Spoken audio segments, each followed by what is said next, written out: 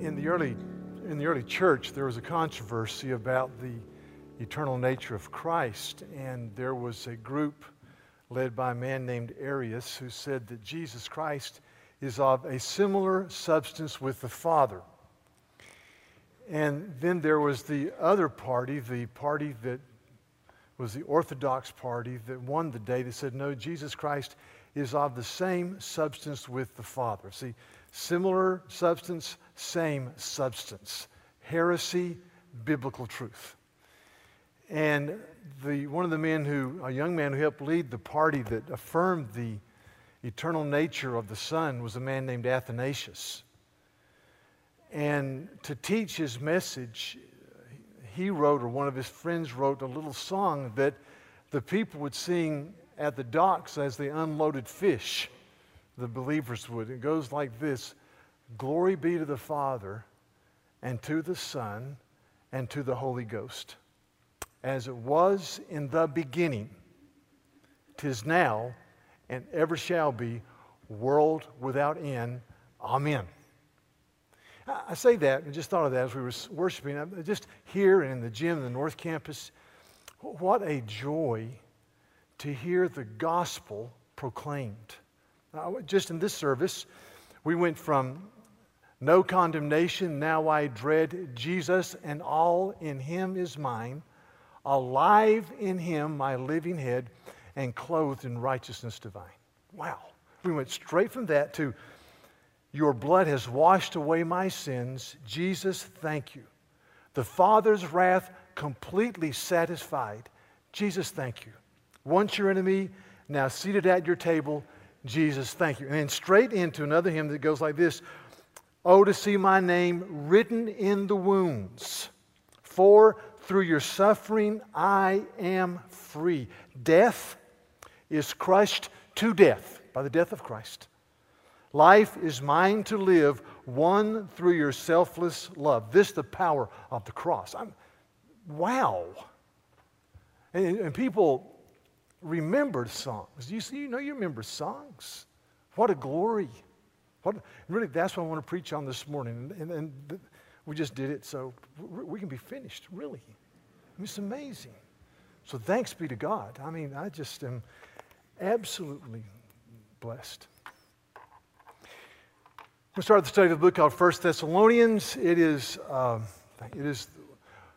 probably the second book that Paul wrote, Galatians being the first book he wrote, chronologically speaking, written only 20 years after the resurrection of Jesus, to a church that Paul ministered to for just a few weeks, a church that he had, through the whispering campaign, through the grapevine, he heard that there was a group of people that came in and said that the apostles were money-grubbing charlatans who were not the men they wanted other people to be. And so we know from 1 Thessalonians that Paul sends Timothy, his trusted lieutenant, to Thessalonica to hear the reports and to squelch the rumors. And we know from 1 Thessalonians chapter 3, verse 6, Paul says, with great joy, but Timothy has just now come to us from you and has brought good news about your faith and love. He has told us that you always have pleasant memories of us and that you long to see us just as we long to see you. Therefore, brothers, in all of our distress and persecution, we were encouraged about you because of your faith. So that's the good news. But also this church was full of questions. As a young church with limited resources, they didn't have the apostolic teachings yet. They just had scattering statements, oral statements. They were beset with doctrinal questions, especially about the second coming. So in this book, Paul addresses some incredibly difficult issues. He talks about the importance of mentoring and loving people. He talks about the absolute importance of sexual purity in a world that was filled with immorality in 1 Thessalonians 4. He talks about the second coming of Christ. He talks about how to encourage people who are walking through deep, deep grief. He talks about brotherly orderliness and friendships and fellowship in the church. Very difficult issues. But before he starts it, it's easy to run by this. And I just want to talk about one concept today. Before he jumps into how they receive the Word of God and how their lives rang out and shouted forth the majesty of Christ. He says this in the first verse of this epistle. Paul, Silas, and Timothy, to the church of God in the church of the Thessalonians, in God the Father and the Lord Jesus Christ, grace and peace to you. He says, we men, writing to you, Thessalonians, who are in God the Father and in our Lord Jesus Christ. What's to stand here to start off with is that Paul, this highly trained Jewish expert, this Pharisee in the law, this man who understood the absolute importance of no other gods before me, that God alone is to be worshiped.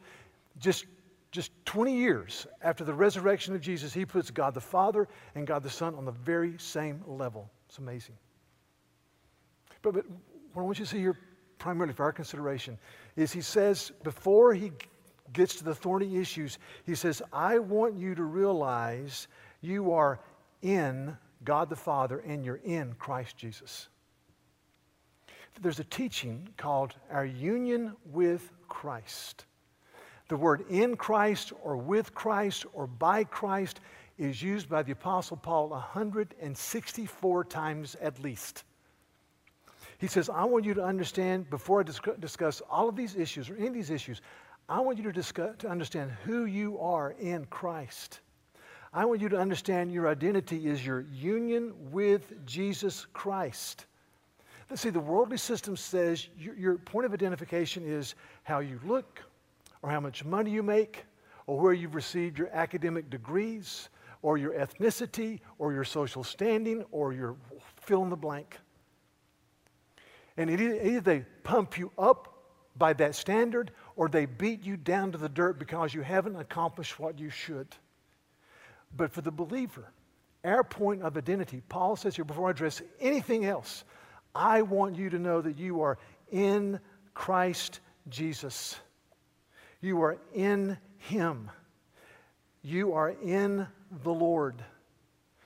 You glory in that. You wonder in that. In Ephesians, for example, our union with Christ is established in eternity past. Is rooted in the eternal love of God. Listen, Ephesians 1, verses 3 to 4. Praise be to the God and Father of our Lord Jesus Christ, who has blessed us in the heavenly realms with every spiritual blessing in Christ. For He chose us in Christ before the creation of the world to be holy and blameless in His sight. In love, He predestined us to be adopted as His sons. So our union with Christ is established before time began. It is effected by the incarnation and the work of Christ upon the cross. Verses 7 and 8. Listen. In Christ we have redemption through His blood, the forgiveness of sins in accordance with the riches of God's grace that He lavished on us with all wisdom and understanding. Established by the living God before time began, effected by the cross, brought to fruition by the power of the Holy Spirit. Listen, verses 13 and 14. And you also were included in Christ when you heard the word of truth, the gospel of your salvation. Having believed, you were marked in Him with a seal, the promised Holy Spirit, who is a deposit guaranteeing our inheritance until the redemption of those who are God's possession to the praise of His glory. Paul says, I want you to understand that your identification, church, is in the Lord Jesus Christ. That's why John Calvin says in Book 1, page 6 or 767, something says that this union with Christ is the highest degree of importance. We've got to get this. We've got to get this. And John Murray, who taught at Princeton and Westminster, Scotland divine, said this. He says, union with Christ has two foci. One, the electing eternal love of God the Father in the councils of eternity. The other, the glorification with Christ in the manifestation of His glory in heaven. Then he says this, the former has no beginning.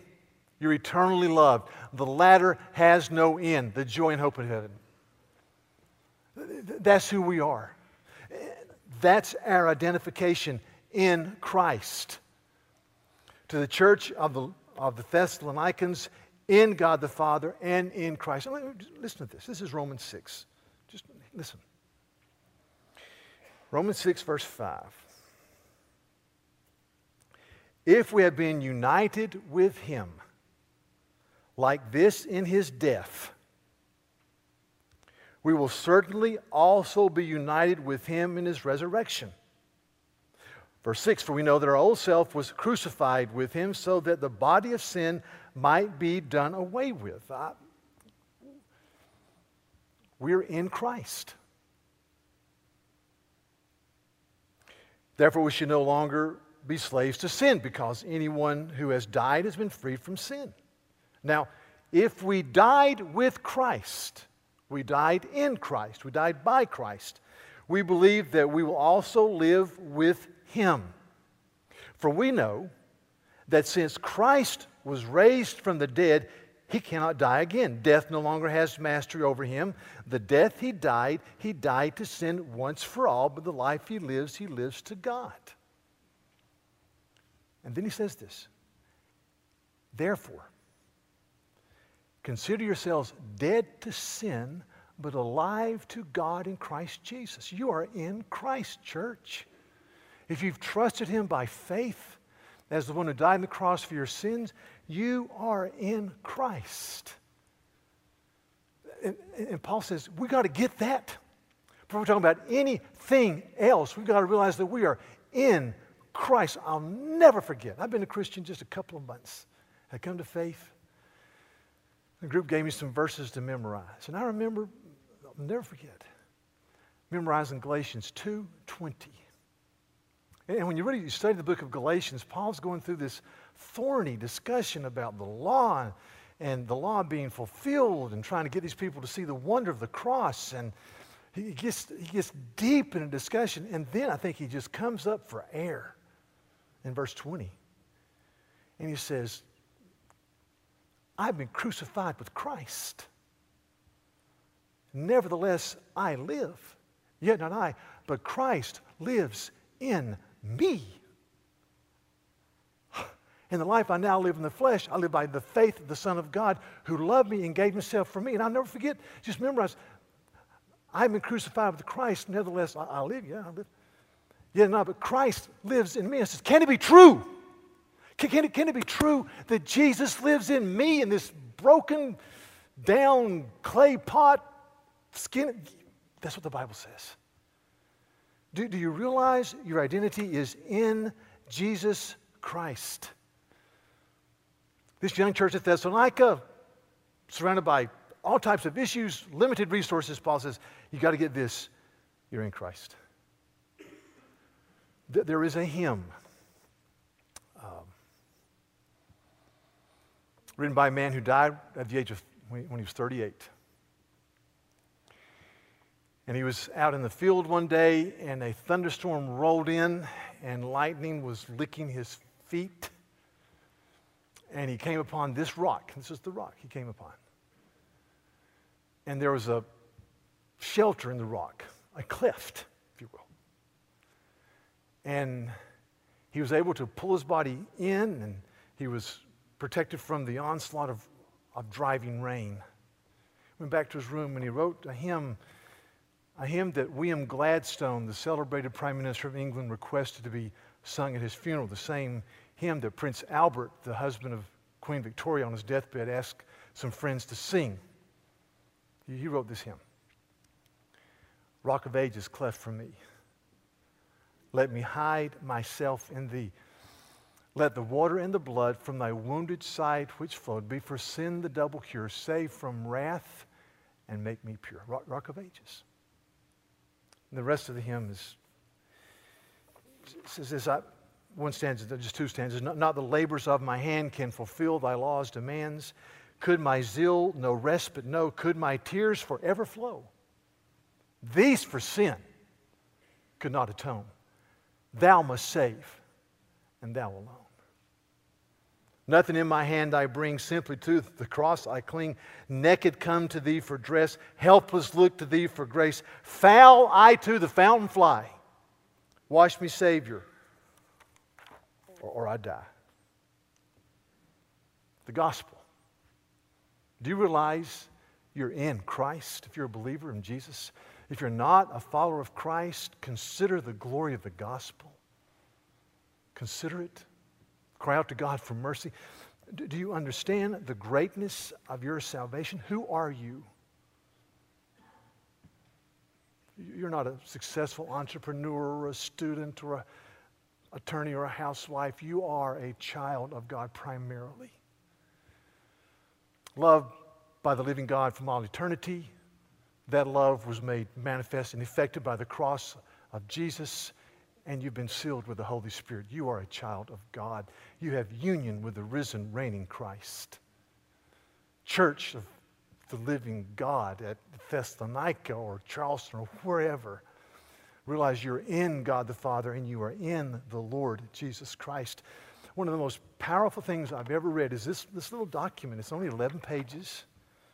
It's written by a mathematician from Scotland. It's hard reading, but it's worth it.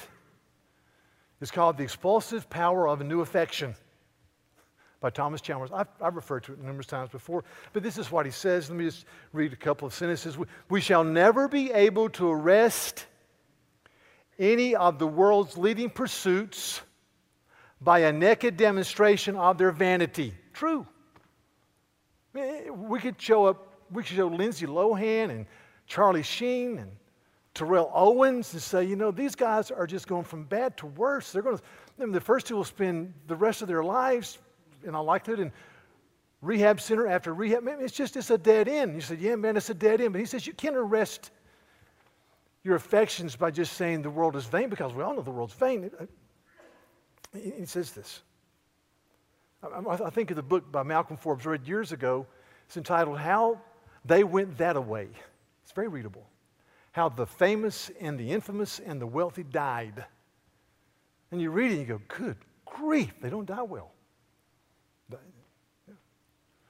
then later Chalmers says this, Burns says this, he says, we must address to the eye of the mind of man another object with a charm powerful enough to dispossess the first with its raw ambition or whatever of its influences, and to engage him in some other pursuit as full of interest and hope and activity as the former. And he says this. The love of the world cannot be expunged by a demonstration of the world's worthlessness. But may not the heart be prevailed upon to admit its preference another, who shall subordinate the world and bring it down from its vaunted ascendancy? This is something else that's grander and more nobler. Must pull down the world's, whatever it is. And he says, and that is the reality of Jesus and Him crucified. Now I think of the old hymn, I am resolved no longer to linger, charmed by the world's delights. Things that are nobler, things that are greater. These have allured my sight. That's good theology. They've allured my sight. Who are you? Child of God. I have union with Jesus Christ. Look to Him. So now, a few application statements very quickly. There's a man named James Stewart who wrote a book called A Man for Christ, and he says this, that our union with Christ is the anchor sheet of apostolic ethics. It's the anchor sheet. Listen to this. This is very graphic language. Paul's writing to a church in Corinth, a city filled with sexual junk. And he says in verse 19, he says, do you not know that your body is a temple of the Holy Spirit? But right before that, he says this. He says, do you not know, verse 15, that your bodies are members of Christ Himself? Shall I, than take the members of Christ and unite them with a prostitute? Never. Do you not know that he who unites himself with a prostitute is one with her in body? For it is said, the two shall become one flesh. But he who unites himself with the Lord is one with him in spirit. He says, you know, are you going to take Jesus and unite him with a prostitute? He says, God forbid. He says, I belong to Jesus. I want to honor him. I want to glory in him. This is who I am. I belong to Christ. The same language doesn't relate as graphic as this, but in James chapter 3, James is writing, he says, you know, speech. He says, you know, think about this irony. We curse men with the same lips that we praise God with. And James says, this should not be. He says, do you get salt water and fresh water from the same stream? And he says, no. See, we belong to Jesus. Our speech belongs to Jesus. We are in him. Now, I've got to run through this very quickly, so I'm going to skip Newton. But I saw this sticker bumper. This is an election year. South Carolina has been the focal point of the world the last 2 weeks. Now will be forgotten for another 3 years and 10 months and 2 weeks. I saw this bumper sticker the other day on a brand new, high profile, very expensive car. And I almost floorboarded it and rear-ended him. In the name of Jesus. Now, if you don't, the O is a symbol of, you know, Mr. Obama's campaign. And I just thought, you know, let me tell you, if I saw any of you with that bumper sticker, I would rebuke you in the name of Jesus. That's wrong. Wrong. You can disagree with people on the plane of ideas and governance, but you don't belittle people. It's just wrong. It's sinful. It's not wrong, it's sin.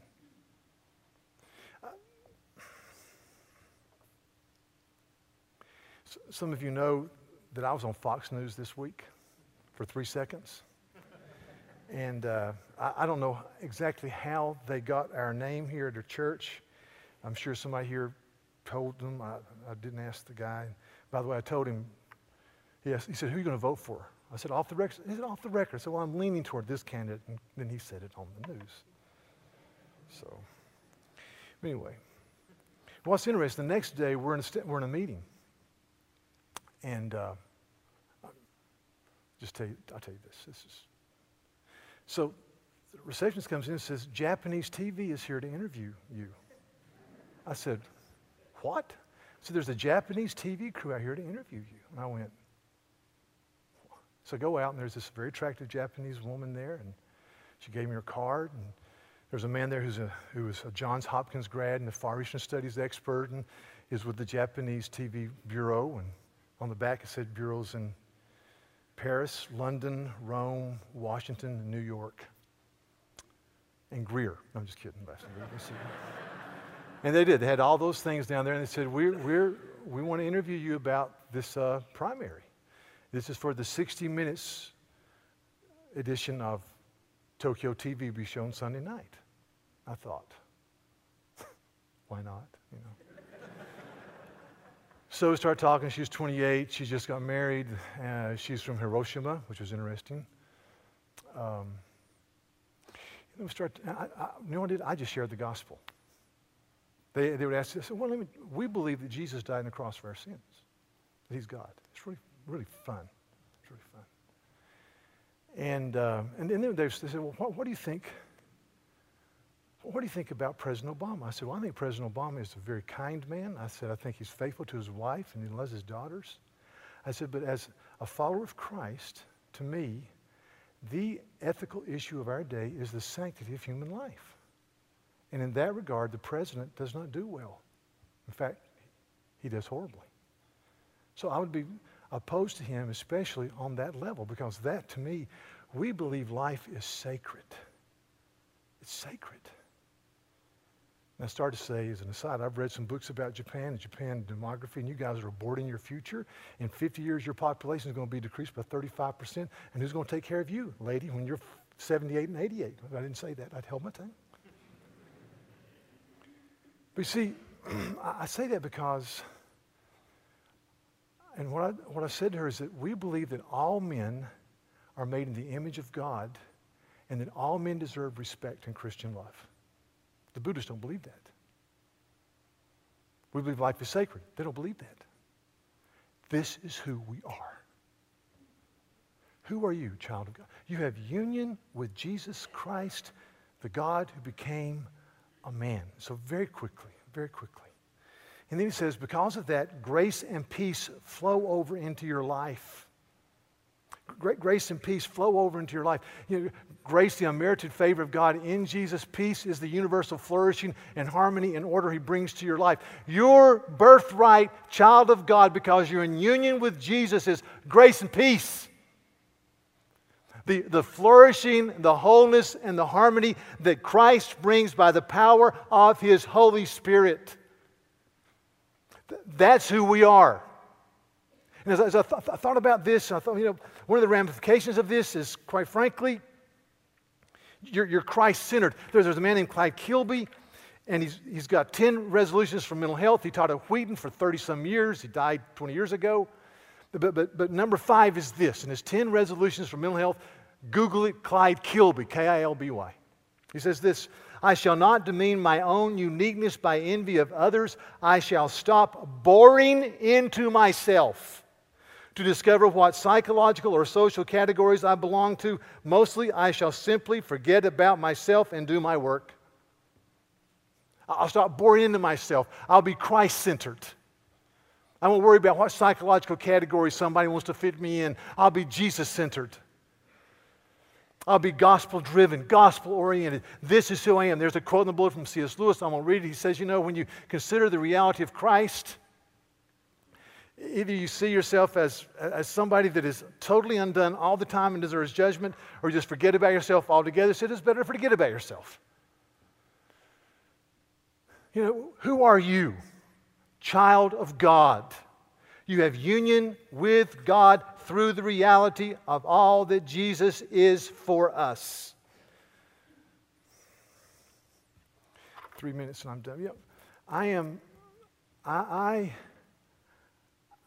will often come home after meeting with some people from this church. Oftentimes, the people I meet with are board certified or successful, or they've had a wonderful career and they're retired. And I come away going, they're humble. They're teachable. And I think of, Augustine said there are 3 rules for those who are involved in rhetorical studies. And he taught rhetoric. Augustine died in 350. He said, enunciation, enunciation, enunciation.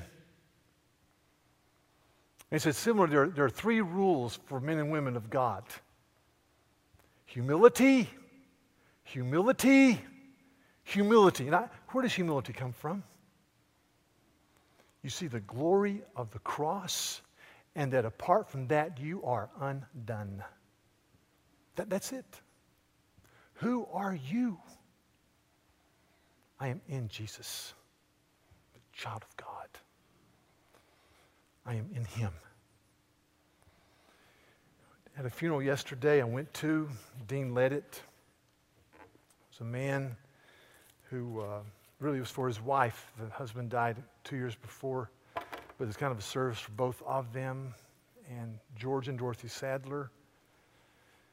George was a graduate of Princeton Seminary, lifelong pastor, played the trombone or trumpet. Wonderful man. The last few years of his life he lived here. His wife slipped into dementia. I didn't really know her that well. He took care of her. He sat right there every Sunday. And George, I would come in and greet him. He'd stand up. He'd always put his hand on my shoulder. Had a vice grip. And he would squeeze my hand and pull me in and get right in my face. I like personal space. Okay. He'd get right in my face. And he'd say, brother, preach the gospel. Preach the gospel. That's what he said. Sometimes he'd say, preach the word. He usually says, preach the gospel. I thought, because he'd been at this stuff a long time. He'd seen generations come and generations go. He knew we had to get the gospel right in all of its glory. Eternal love of God, effectually made possible by the cross, sealed by the Holy Spirit.